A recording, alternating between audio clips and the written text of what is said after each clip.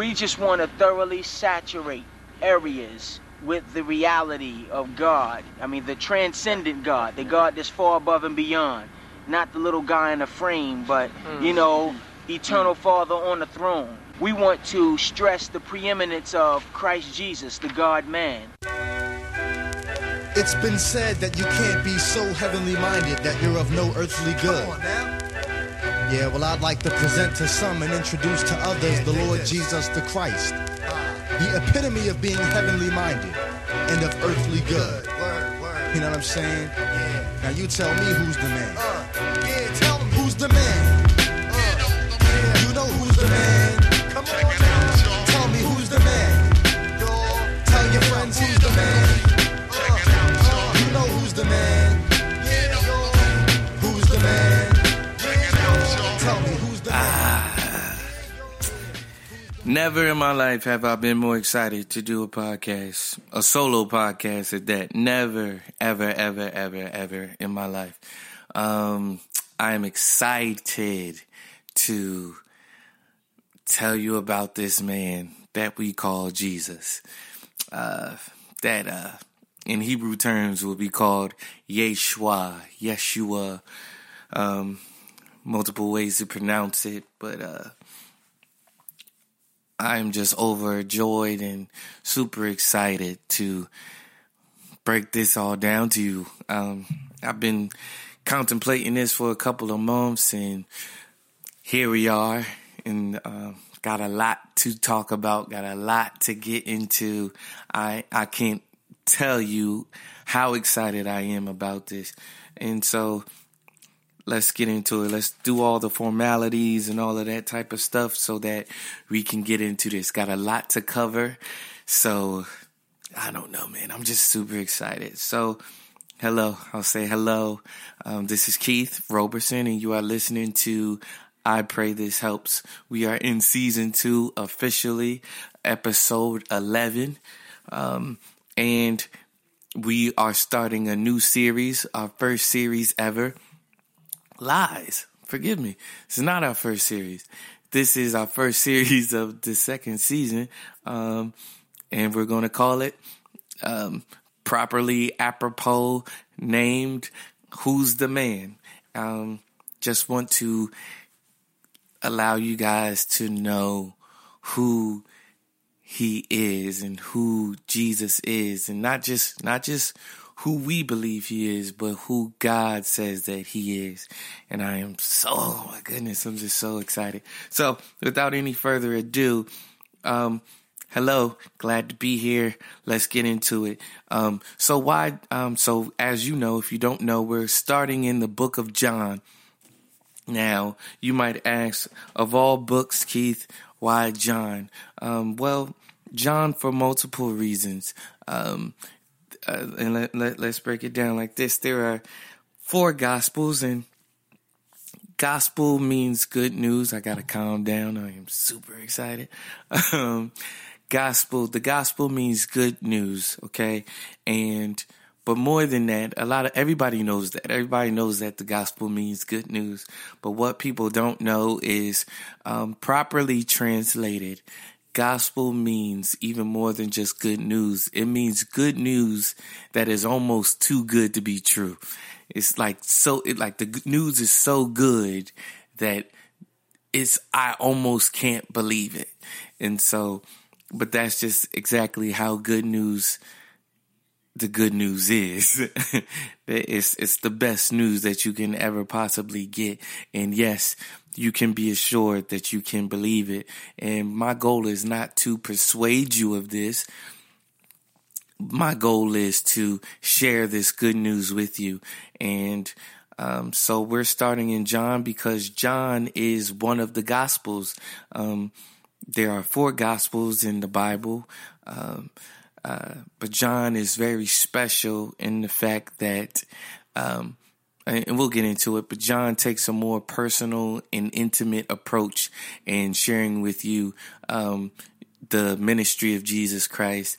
John comes from a more personal place, as John was one of the beloved disciples. In fact, John was and he would call himself, John gives himself the moniker in the book of John, quote unquote, the one who Jesus loved. It's not to say that Jesus didn't love any other of the other disciples. It was to say that Jesus loved him the most. But it's John saying that.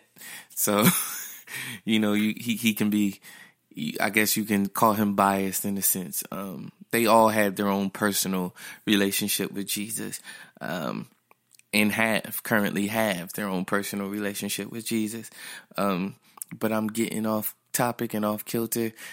So let me just read from my notes that I have prepared so heavily over these past couple of months. As I've said, there are 4 Gospels. John is the last of the Gospels. He gives his account of Jesus' life and / not even life, but ministry last. He gives it around 90 AD. So this is well after all the other disciples or people that have written Gospels have written their Gospels. John gives his account last. And he gives it for a very specific reason, and we'll get into that a little bit later. Not too far along, but we'll get into that in a second.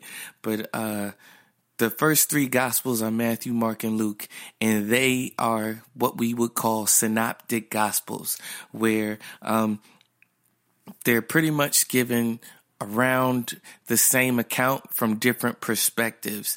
Again, John comes from a whole different arena and comes from a whole different framework where, they're telling you one of the Gospels is letting you know that all the prophecies about the Messiah are true. Jesus fulfilled these prophecies. Another Gospel is sharing about how Jesus is the law. Jesus is the fulfillment of the law. And, yet another one is doing another thing. John is coming from the perspective of, look, I know what they all said. They're all right. But let me hit you with this right here. Jesus is God. Point blank. Period. Jesus is the Son of God, and he is fully human, but yet fully God. Jesus is God in the flesh. And as a believer, this is something that is paramount. As a Christian, this is something that you cannot miss. As a Christian, this is something that you cannot look over or snark at. As a Christian, as a believer, as someone who puts your lot on Jesus Christ, the one to save your soul, you cannot just gloss over this. This is super duper uber important. If Jesus is not God, what are we doing? Okay, so we're definitely going to get into that. But he was much more than that. Can you imagine that? Jesus being God, but being much more than that? Can you imagine that? My goodness. So yeah, let's get into it. So let's give an overview of John. Let's start with a little history. I might give more as time progresses and to clue you in on some stuff so that you can understand stuff better because there's a lot happening. Keep in mind that these books that we will be reading in the Bible, they're not just, even though it's super important, the most important thing that they are scripture, but they're not just scriptures, they're historical books. So they give historical accounts of real live actual events. And they're giving these events around very pivotal times in history. So very important. Jesus came at a very special time in history. Gotta understand this. In Galatians, it says that when the fulfillment of time came, God brought forth his only son, born of a virgin. So here we go. Jesus was born at a time when the Greek language was spread all over the world. Here's why that's important. That being said, it gave everyone in the world access to the scriptures. So it gave everyone access to what the Jews have written down in the Torah, if you will. Basically, essentially the Old Testament. And just a quick aside, which is super important, footnote. Jesus is the fulfillment of the Old Testament. Jesus is the fulfillment of everything that Moses was teaching. Jesus was the fulfillment of everything that the prophets were prophesying about.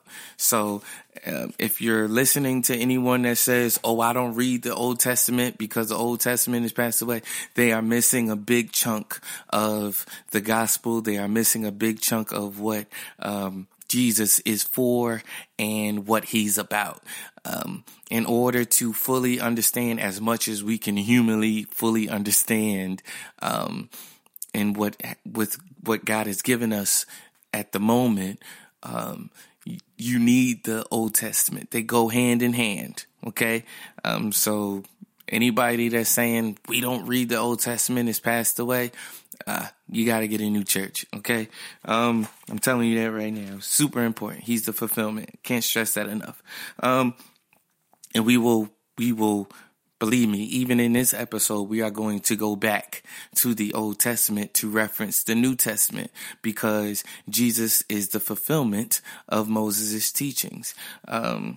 So that being said, it gave everyone in the world access to the scriptures. As again, I'll run this over again. There are 4 books called the Gospels. The first 3 are synoptic Gospels. John is unique as it gives a personal account of Jesus with an up-close and more intimate understanding. John can do that because he was one of the beloved and he was the one who Jesus loved. There are 2 heresies that John is directly speaking against in his gospel. Okay, this is super important. He's speaking against 2 heresies. But before I tell you the heresies, we have to first understand what heresies are. So what is a heresy, Keith? A heresy is simply put a belief or opinion contrary to Christian doctrine. What is doctrine, Keith? Doctrine is truth. Doctrine is what we believe, something that we go off of to understand what is being said in Scripture, what is being communicated in Scripture, thus enabling us to see theology from, I'm giving this elaborate definition. Doctrine is a system of teachings by a way that we can view Christianity. Okay, thank you, Lord. Okay, so here are the 2 heresies.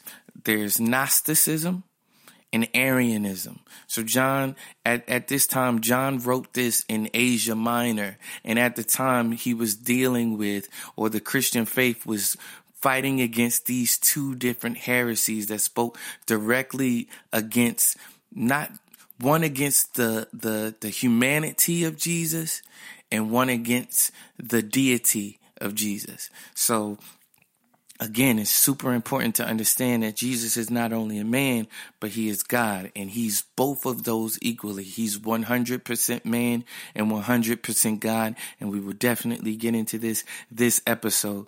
I will hold you a due no longer outside of this episode, okay? So what was I saying? Yes, Gnosticism and Arianism. So Keith, what is Gnosticism? I will tell you. Gnosticism, a prominent heretical movement of the 2nd century Christian church, partly of a pre-Christian origin. Gnostic doctrine taught that the world was created and ruled by a lesser divinity, the demiurge, and that Christ was an emissary of the remote supreme divine being, esoteric knowledge, or gnosis, of whom enabled the redemption of the human spirit. What does that mean? I have no clue. So we'll find a more layman's termsy description. It reads, Gnosticism says that humans are divine souls trapped in the ordinary physical or material world. They say that the world was made by an imperfect spirit. The imperfect spirit is thought to be the same as the God of Abraham. Some Gnostic groups saw Jesus as sent by the supreme being to bring gnosis to the earth. And if you're not a Christian, this sounds super enticing. If you are a Christian, this might sound enticing, and it might sound I could see why someone would believe this, but this is horrible doctrine, and I promise you. And we won't get into it. I don't have to debunk it by just debunking it and with like sheer logic or anything like that. Truth needs no belief, and truth needs no defense, because truth is truth. Okay? So, no Gnosticism, no sir. So the other heresy is Arianism.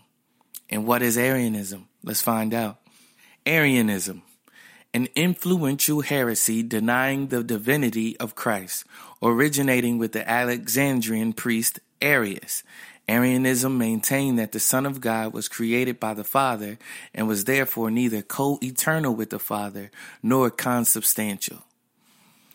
Okay, so it's basically saying that, Jesus wasn't God. Jesus wasn't divine.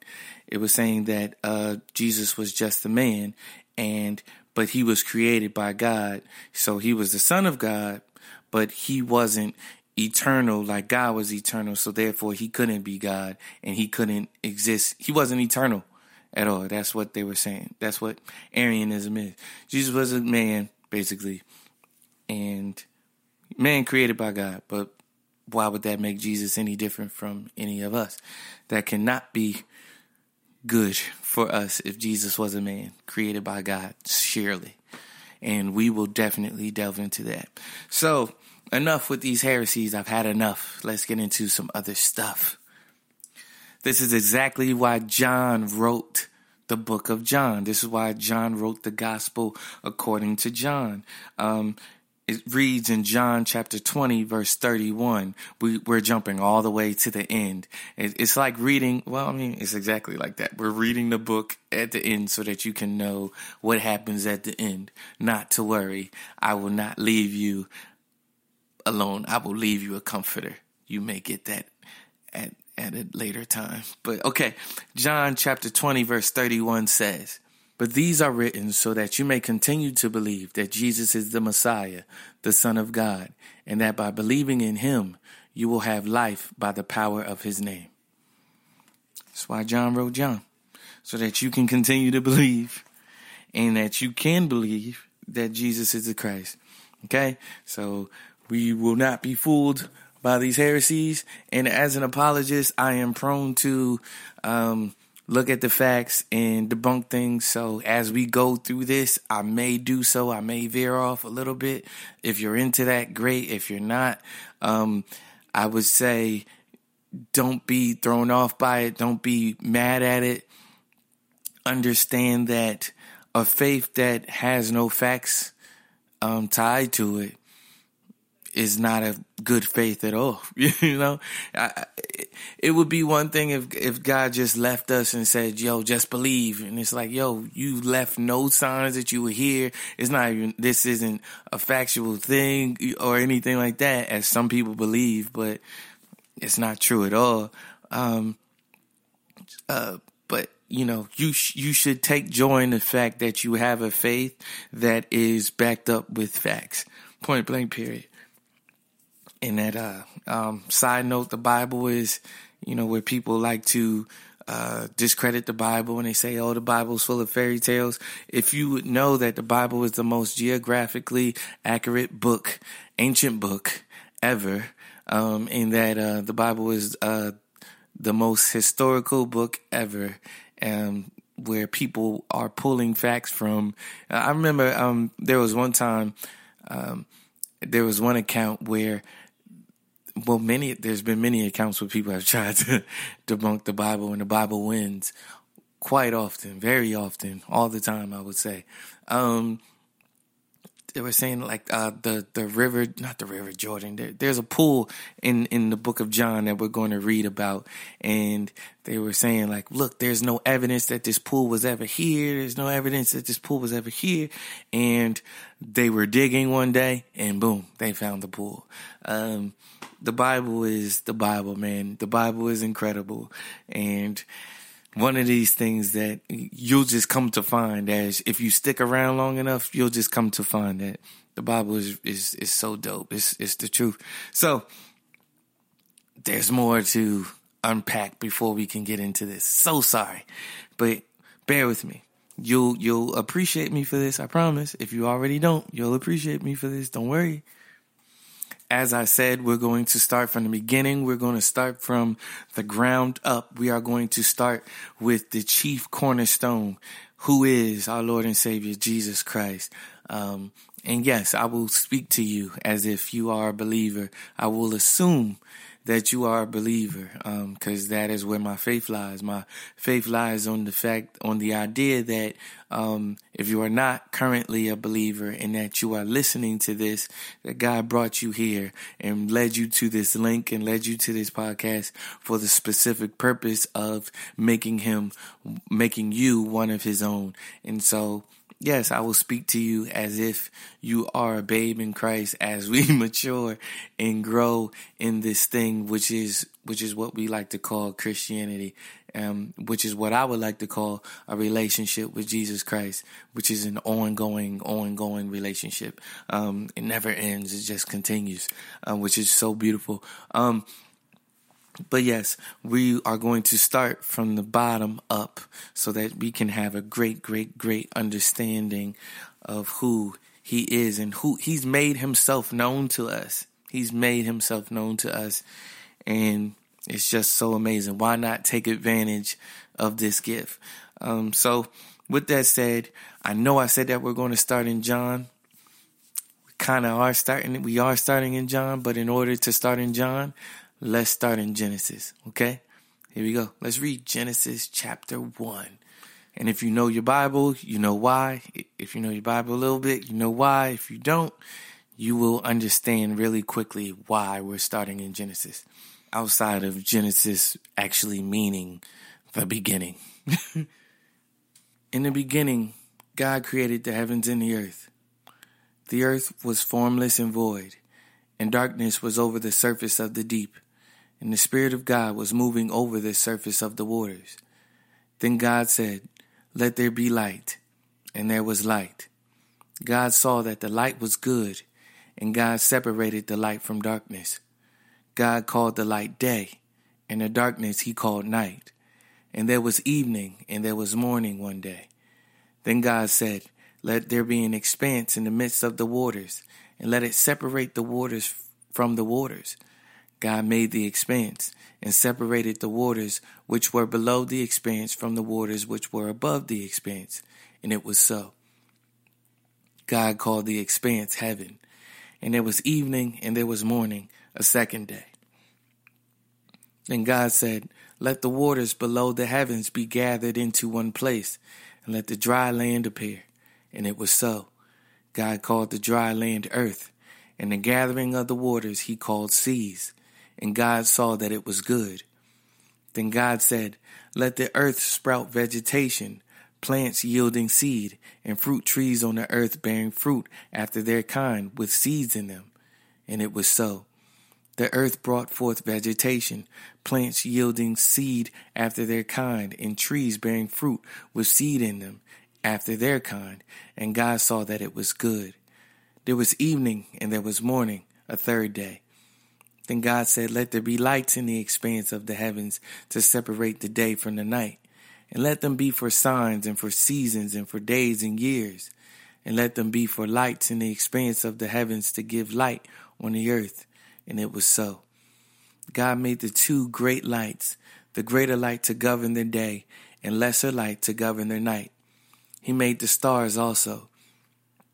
God placed them in the expanse of the heavens to give light on the earth and to govern the day and the night and to separate the light from the darkness. And God saw that it was good. There was evening and there was morning, a fourth day. Then God said, "Let the earth teem with swarms of living creatures, and let birds fly above the earth in the open expanse of the heavens." God created the great sea monsters and every living creature that moves, with which the waters swarmed after their kind, and every winged bird after its kind. And God saw that it was good. God blessed them, saying, "Be fruitful and multiply, and fill the waters in the seas, and let birds multiply on the earth." There was evening and there was morning, a fifth day.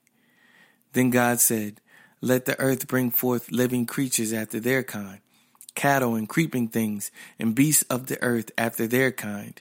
And it was so.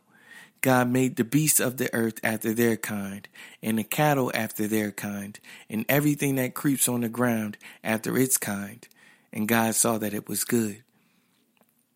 Then God said, let us make man in our image, according to our likeness, and let them rule over the fish of the sea, and over the birds of the sky, and over the cattle, and over all the earth, and over every creeping thing that creeps on the earth. God created man in his own image. In the image of God, he created him. Male and female, he created them. God blessed them, and God said to them, be fruitful and multiply, and fill the earth, and subdue it, and rule over the fish of the sea, and over the birds of the sky, and over every living thing that moves on the earth. Then God said, behold, I have given you every plant yielding seed that is on the surface of all the earth, and every tree which has fruit yielding seed. It shall be food for you. And to every beast of the earth, and to every bird of the sky, and to everything that moves on the earth which has life, I have given every green plant for food. And it was so. God saw all that he had made, and behold, it was very good. And there was evening, and there was morning, the sixth day. Let's pray as we begin. Father, I thank you, Lord, for this time to share your truth and to share your word with anyone who is willing to listen. Your word says that he who has an ear, let him hear.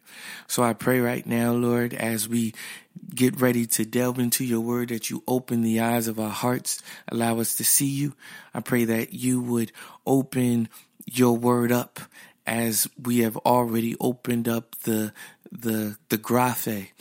And I pray that you would do more than that and open up the logos and the logos, and then go above and beyond, and then drop down your rhema word on us, Lord God. That I essentially mean, Lord God, would you reveal yourself to us through your scriptures as you love to do. But allow us to receive what it is that you have for us in this time. Give me the words to say. Don't give me the words that I shouldn't say. Allow me to decrease so that you might increase, and that anybody listening to this would become not just readers of your word, but doers also. I pray that for myself as well. Lord, anoint us afresh. Give us a fresh anointing as we go through and journey through the book of John that you have given us. We love and praise you and glorify you. We thank you for being with us. It is in your precious son, Jesus' name, we pray. That's what we need if we gon' properly teach. If we gon' seek and we gon' properly reach. Yeah, that's what we need if we gon' carry our cross. If we gon' effectively disciple the lost. That's what we need if we gon' walk up in holiness, in boldness, and meek in lowliness. That's what we need in this race we running. Proper lessons as we wait for his second coming. All right, so God creates all of these things, and he's using... I'm getting ahead of myself. God creates all of these things in the beginning of time, and he saw that all these things were good. Moving a little bit along in chapter 3, so man came along. You read that in chapter 1. God created all of these things in 6 days. On the seventh day, he rested. One of these days, he creates man, and he creates man in his own image. He creates Adam, what we would know him to be as Adam. He was the first Adam. So he creates Adam, and subsequently, you know the story, believer, unbeliever alike, you know the story. Eve takes a fruit. A lot of people say apple. We don't know if it wasn't apple. It just says fruit. It more than likely wasn't an apple. Some people say it was a pomegranate, the forbidden fruit. We don't know what it was. It just says fruit. So Eve eats of the fruit that God told her not to eat from. God gave Adam that mandate to not eat from it. She knew not to eat from it. she ate from it. The serpent tricked her, no less. She ate from it. So long that in and of itself is pretty deep, because it's a lack of trust. So she decided to, the enemy, which the enemy possessed the serpent and was like, look, whatever God is telling you, it's not true. He's lying to you. And isn't that how we view sin always? Like we think that God is withholding something from us. That's what sin is. That's what the act of sin is. It's like, nope, God is not telling the truth. This is not going to fulfill me, whatever he has for me. They had access to all of this stuff, all of these other things in the garden, and they still chose the one thing. There was only one thing that they couldn't eat from, but they chose that anyway, because the lack of, they decided to not trust God in this moment. And it cost them, and it cost us dearly, because we are descendants of Adam and Eve. And so that created the disconnect between God and man.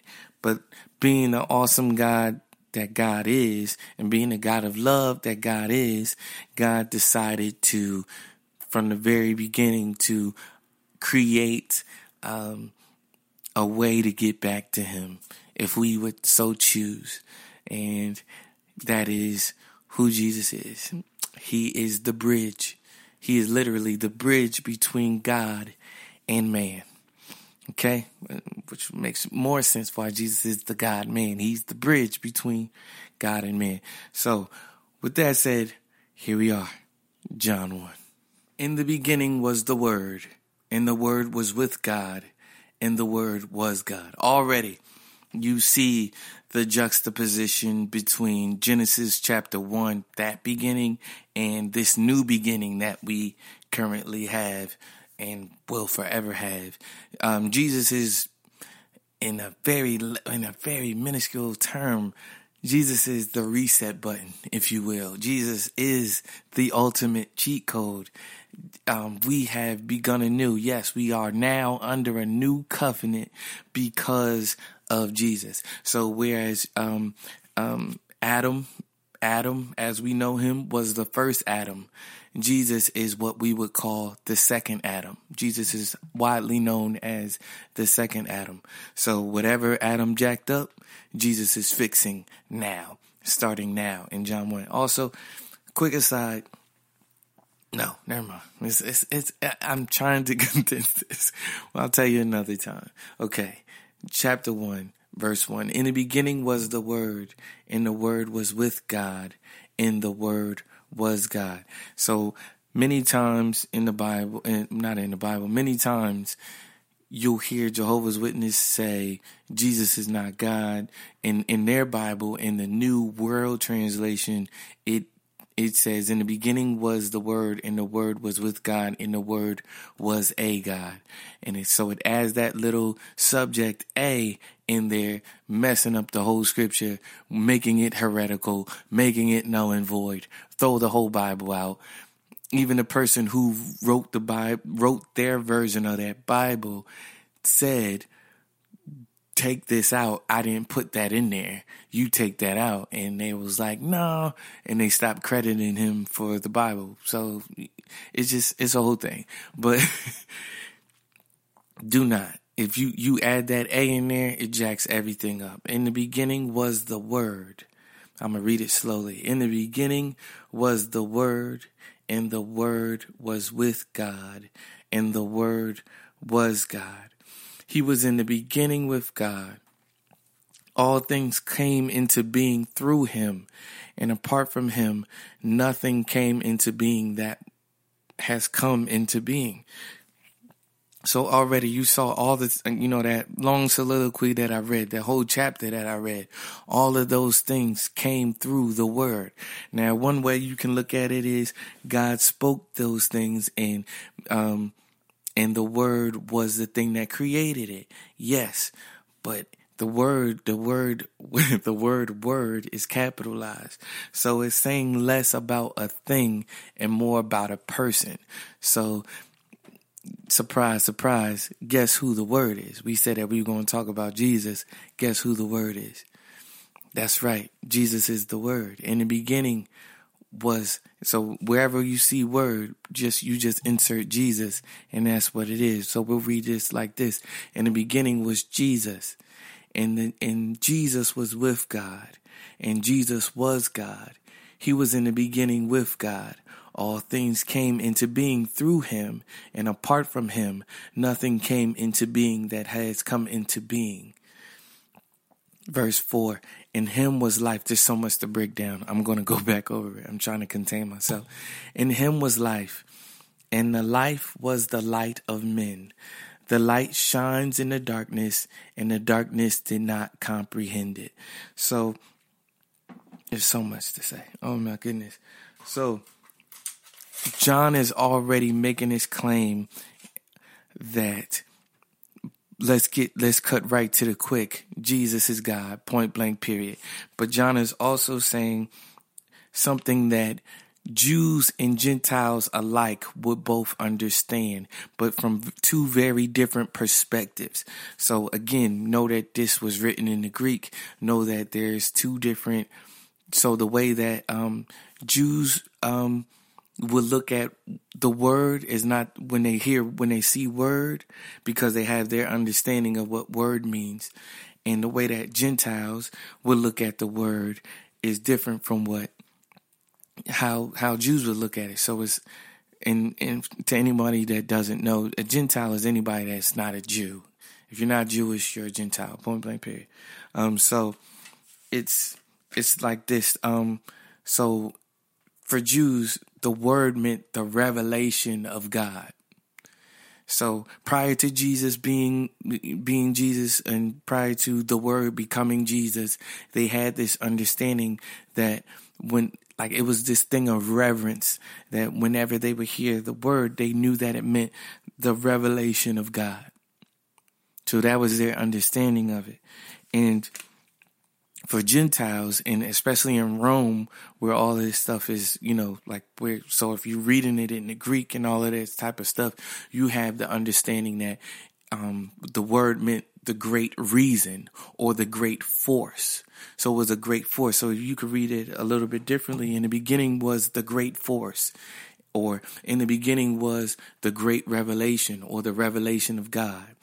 You know what I mean? So the revelation of God created heaven and earth, or the great force or the great reason created heaven and earth. So therefore, so they had different understandings, but coming to the same conclusion that this great being created these things. So that it's coming from two different worlds to create understanding in both worlds. So in the beginning was the Word, and the Word was with God. Okay, so, but also you now have this understanding that, so yes, to us, let me back up. So who is the Word? God is the Word. God is the Word. The Word is God. The Word was God. The Word is God. Why is the Word God? Because it's eternal before time. It coexists with God. Its nature is divine. So it is God because it's already coexisting with God.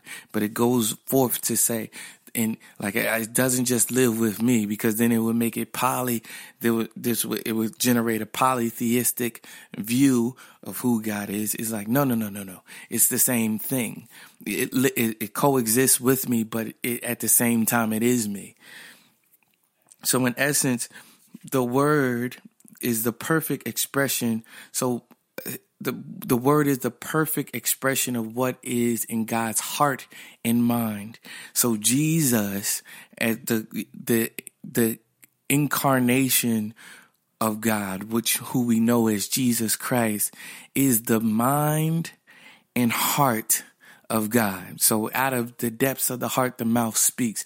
So Jesus is what God thinks and what God feels.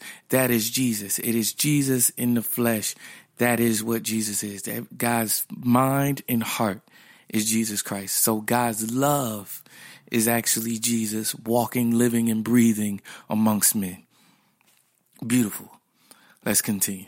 Verse 4. In him was life, and the life was the light of men. The light shines in the darkness, and the darkness did not comprehend it. Like, what is it? I've always struggled with that, but getting ahead of myself. Let's break this down. Verse 4. In him was life, and the life was the light of men. Okay, so check this out. Life. What is life? Life is the essence of God. In him was the essence of God. So life is the essence of God. So we live and we breathe and let's back up. When God created Adam, he created Adam from dust and he breathed into Adam's nostrils. What did he breathe? He breathed into Adam life. He breathed into Adam his essence. So in him was life. In him is the essence of God. All right. So life and light. Let's break down life and light. So light is the truth of God. So in him was life, the essence of God. In him was life and light. In him was the essence of God and the truth of God. Jesus is life bringing light into the world. It's like, period. Man, like, my goodness. Like, it's so deep. It's so sickening. Here's the part that I didn't understand for the longest. The light, verse 5, the light shines in the darkness, and the darkness did not comprehend it. So what does it mean what does it mean for the darkness not to comprehend it? The darkness never overcame the light. If you know anything about light and the science of light, you know that wherever light exists, darkness cannot be.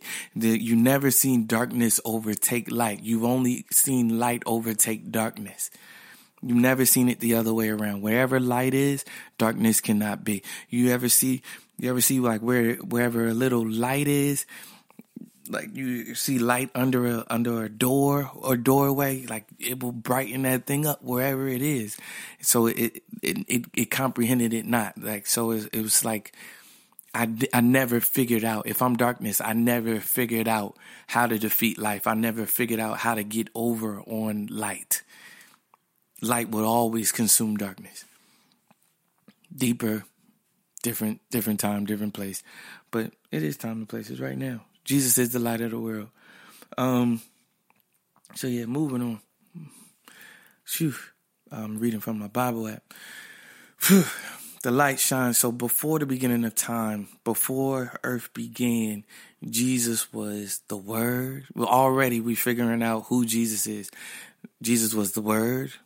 He was with God. He was God. And he was in the beginning with God. He created everything. In him was the essence of God. And in him, and the life was the light of men. In him was the life, in the life of men. The light shines in the darkness, and the darkness did not comprehend it. Verse 6, we get into John the Baptist, and I think I'll come back to John. I'll read it, but I'll come back to John. John is a forerunner for Jesus. So John is the guy that was saying, "Look, I am the voice who cries out in the wilderness, prepare ye the way of the Lord." So they were like, "Are you the Messiah? Are you the Word?" He's like, "No, I'm not the Messiah. No, I'm not the Word. I'm the voice. I'm the voice for the Word. I'm the one who says, prepare ye the way of the Lord." It was foretold that John would come. John had the spirit of Elijah. And, scriptures say, again, which is why you can't just do away with the Old Testament. It talks about how Elijah will come again. John came in the spirit of Elisha. Again, I'll break it down. John came in the spirit of Elisha, just was in this whole spirit of prepare ye the way of the Lord. So I'll read verse 6. I'll get over it. But I don't like reading over scripture. So or glossing over scripture. Verse 6. There came a man sent from God whose name was John. He came as a witness to testify about the light. So again, Jesus is the light, so that all might believe through him. He was not the light, but he came to testify about the light. Verse 9, there was the true light which coming into the world enlightens every man. He was in the world, and the world was made through him. Again, you go back to verse 1, and the world did not know him. He came to his own, and those who were his own did not receive him. So again, Jesus came into the world. And you can go back to verse 4, I guess, or verse 5, wherever it was saying, and the darkness comprehended it not. You know, like not only didn't the darkness comprehend him, neither did the people that he came to save. A lot of them didn't know who he was. He came into his own meaning.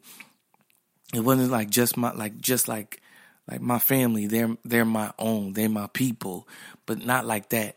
It was, he came own in this, like translated into the Greek, own meant his own possessions, things that he created, things that he already owned. Like, I created you and you don't even receive me for who I am. Gotta be a crazy feeling, gotta be a crazy thought. Probably like your kid not owning you and acknowledging you. Might be a little something of that, but just imagine a whole nation not receiving you. Where am I? So John is testifying about Jesus before Jesus even comes, before Jesus even does what he does. Verse 11, he came into his own, and those who were his own did not receive him. But as many as received him, to them he gave the right to become children of God, even to those who believe in his name. This is the gospel right here. Verse 12 is the gospel in a nutshell. Verse 12 is the gospel in a verse. But as many as received him, to them he gave the right to become children of God. Now, some people, they might be saying, oh, well, I'm already a child of God. We're all children of God. You might be a child of God through creation, but you're not a child of God through faith. So there's a different thing. I created you, but the Bible also talks about, like, you are not of me. You are of your father, the devil. Which is like, if we were all God's children from in the spirit, then there would be no reason for Jesus to come and die on the cross, because we're already children. We're already saved, but that's not the case. Yes, I created you, but the way that you live, the way that you move, your thoughts, your mindset, all of these things, you are acting like the father of this world and not the father of heaven. So we got to receive him. That's super important. But as many as received him, to them he gave, this is the good news, to them he gave the right to become children of God. I love the word right. It is our right to become children of God. If we believe in him, and not just believe like, oh, I acknowledge that Jesus is God. I acknowledge that God came to die for my sins. Like, no, to put your weight on him, to put your faith in him. That's what faith means. It doesn't just mean like, oh, I acknowledge. It's no, I believe. I believe in him to be my salvation. Again, verse 12, sorry. But as many as received him, to them he gave the right to become children of God, even to those who believe in his name. And that's super deep, can't get into it today. Who were born not of blood, nor of the will of the flesh, nor of the will of man, but of God. See, right there, verse 13, what I was just saying. You have to be born of God. And you'll see it over again. You'll see it again later in a few chapters over, where Jesus talks to Nicodemus, and he says, he's like, yo, what am I supposed to do to be born? What I got to do to be saved? He's like, yo, you got to be born again. And he was like, how do I be born again? I can't go back into my mother's womb and da-da-da-da-da. He's like, look, you born of the flesh. You have to be born again of the spirit. We'll get into that. Verse 14, and the word became flesh. Now the word is wrapping himself up in man's clothes and becoming Jesus. Okay. In verse 14. And so, like, again, it might be a little hard to grasp, but understand this. Jesus wasn't always Jesus, but Jesus was always God. So Jesus was the Word. and he is the Word. He currently is the Word. He always was the Word, but he wasn't always Jesus. God made himself Jesus. Okay, so he was always around. He was. We just read that in chapter 1. So, and the Word became flesh and dwelt among us, and we saw his glory as of the only begotten of the Father. Jesus was full of grace and truth. John testified about him and cried out, saying that this was he of whom I said, he who comes after me has a higher rank than I, for he existed before me. Verse 16, for of his fullness we have all received in grace upon grace. For the law was given through Moses. What did I tell you? For the law was given through Moses, grace and truth. And this is the first time you're seeing his name in this chapter, in this book. You don't see it until verse 14. You don't see his earthly name until verse 17. All the way up until now, you knew him as the Word.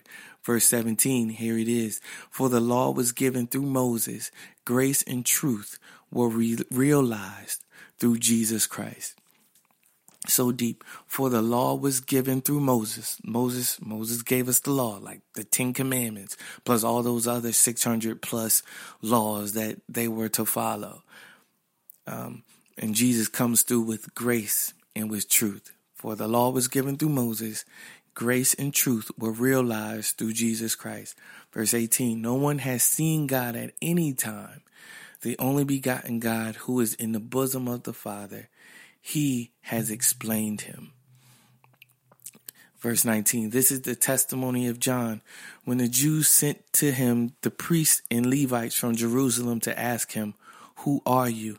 And he confessed and did not deny, but confessed, I am not the Christ. This is John the Baptist, not John, one of Jesus' disciples, who we assume wrote this book.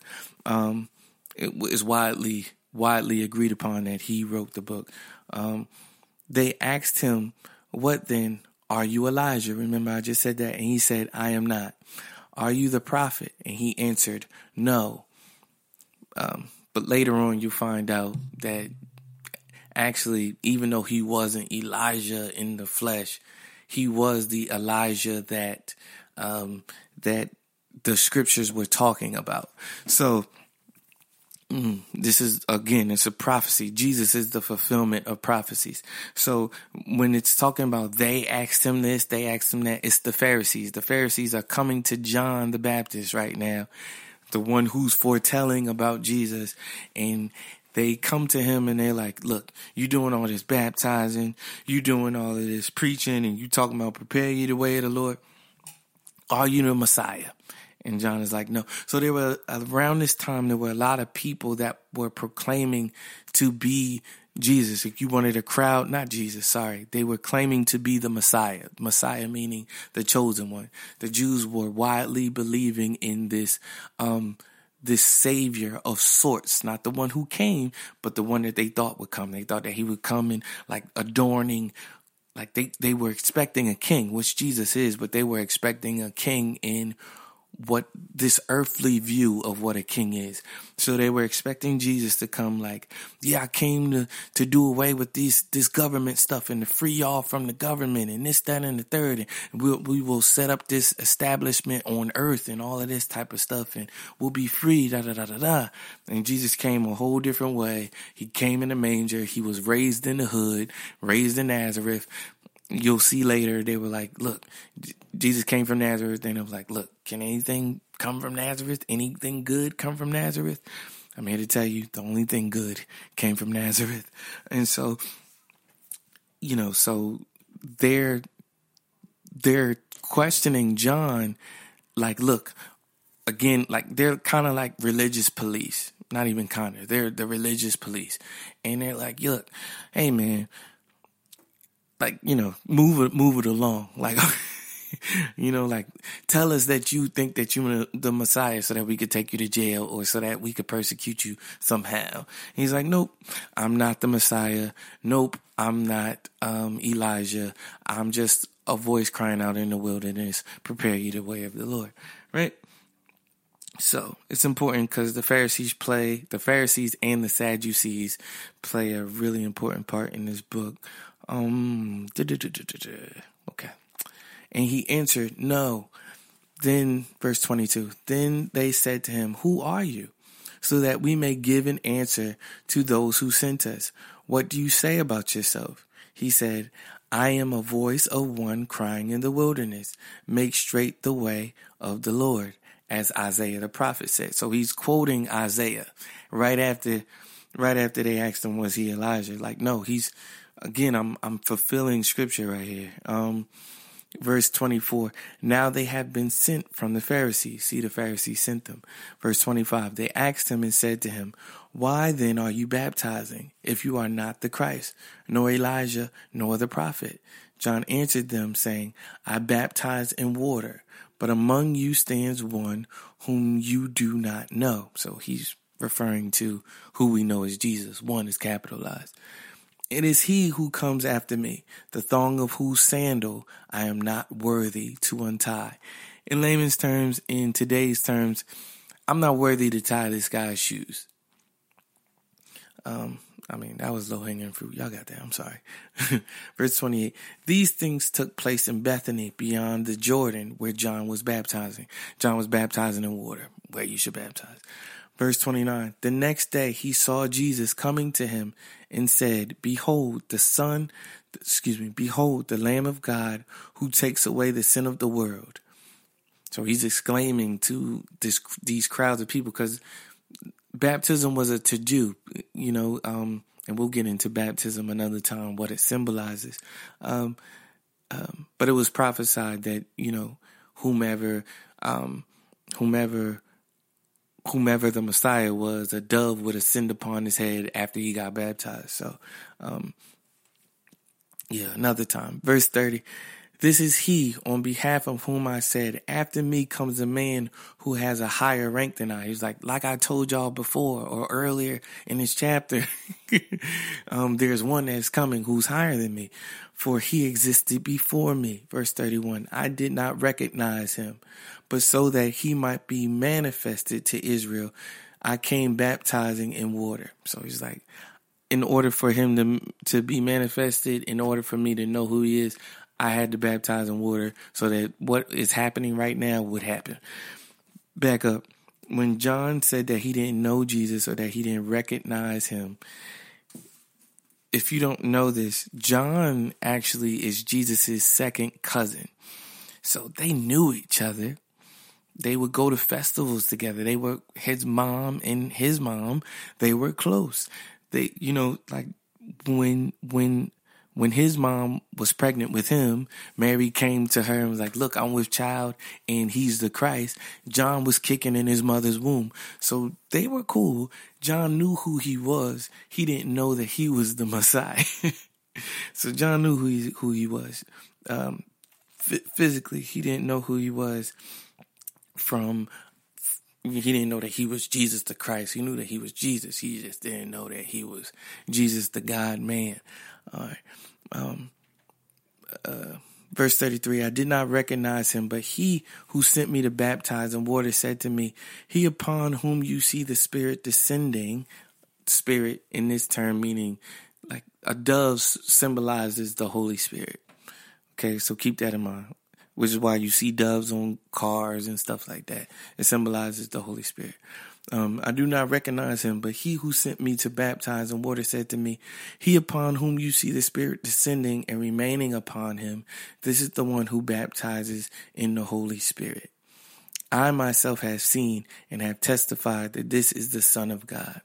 Verse 35, again the next day, John was standing with two of his disciples, and he looked at Jesus as he walked and said, behold, the Lamb of God. The two disciples, so John just sees Jesus just kicking it with two of his followers, and he's like, look, y'all, there you go. There go Jesus. There go the Messiah. And, of course, people watch. Verse 37, the two disciples heard him speak, and they followed Jesus. And Jesus turned and saw them following and said to them, what do you seek? They said to him, Rabbi, which translated means teacher, where are you staying? He said to them, come and you will see.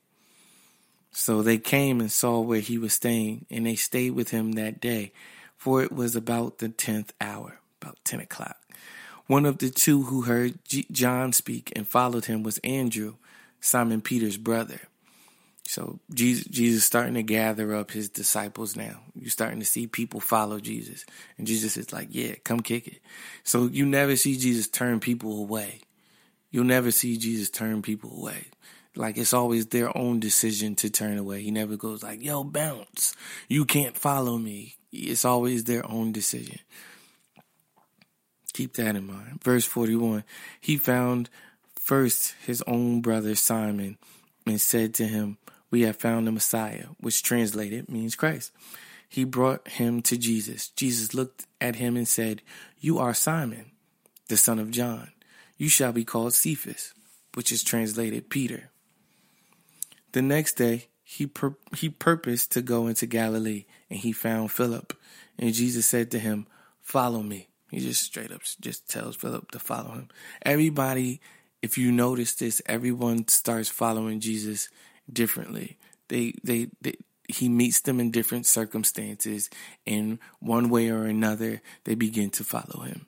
Not everybody. Let me not say everybody. Some people don't follow Jesus, but those who would follow him, they never just came in the same way. Now, Philip was from Bethsaida, of the city of Andrew and Peter. So they were from the same city. All three of them, Philip, Andrew, and Peter, were from the same city. Philip found Nathanael and said to him, we have found him of whom Moses in the law and also the prophets wrote, Jesus of Nazareth, the son of Joseph. Now, this Joseph thing is much deeper than what people would like. You just see Joseph in the beginning of Jesus' life and you just never hear about him again. It's super pivotal to just how Jesus can relate to certain people. We'll get into that another time. Nathanael said to him, can any good thing come out of Nazareth?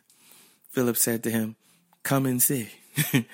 Jesus saw Nathanael coming to him and said to him, behold, an Israelite indeed, in whom there is no deceit. Nathanael said to him, how do you know me? Jesus answered and said to him, before Philip called you, when you were under the fig tree, I saw you.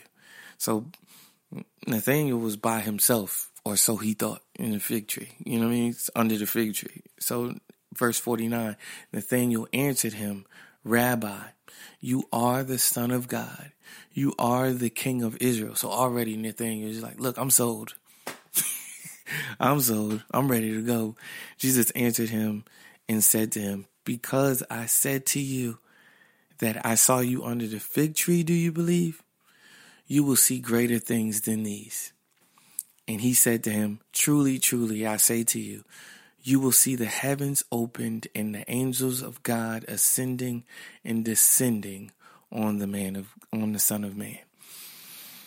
He's like, fam, you believe off of that? Just because I said I saw you under the fig tree, stick around. You'll see a whole lot more. You ain't seen nothing yet. And neither have you guys. But we will end here on today. Next episode, we will delve into chapter 2 and chapter 3. Thank you for bearing with me. And I hope that you got so much out of this. Let's pray. Let's pray. Let's pray. It's going to be a long journey, but we will get through it. It is for better understanding. And I just hope that. Let's pray. Father, we thank you for the reading and hearing of your word. We thank you for revealing yourself to us through your scriptures, mainly and also in our everyday. We ask that we take what we learned here in this time and that somehow we may be able to apply it. Don't let it leave us. Let it just stick with us from now, hence, and forevermore. We love and we glorify you. In Jesus' name I pray. Amen. Well, guys, see you guys soon. Please like and subscribe if you have not.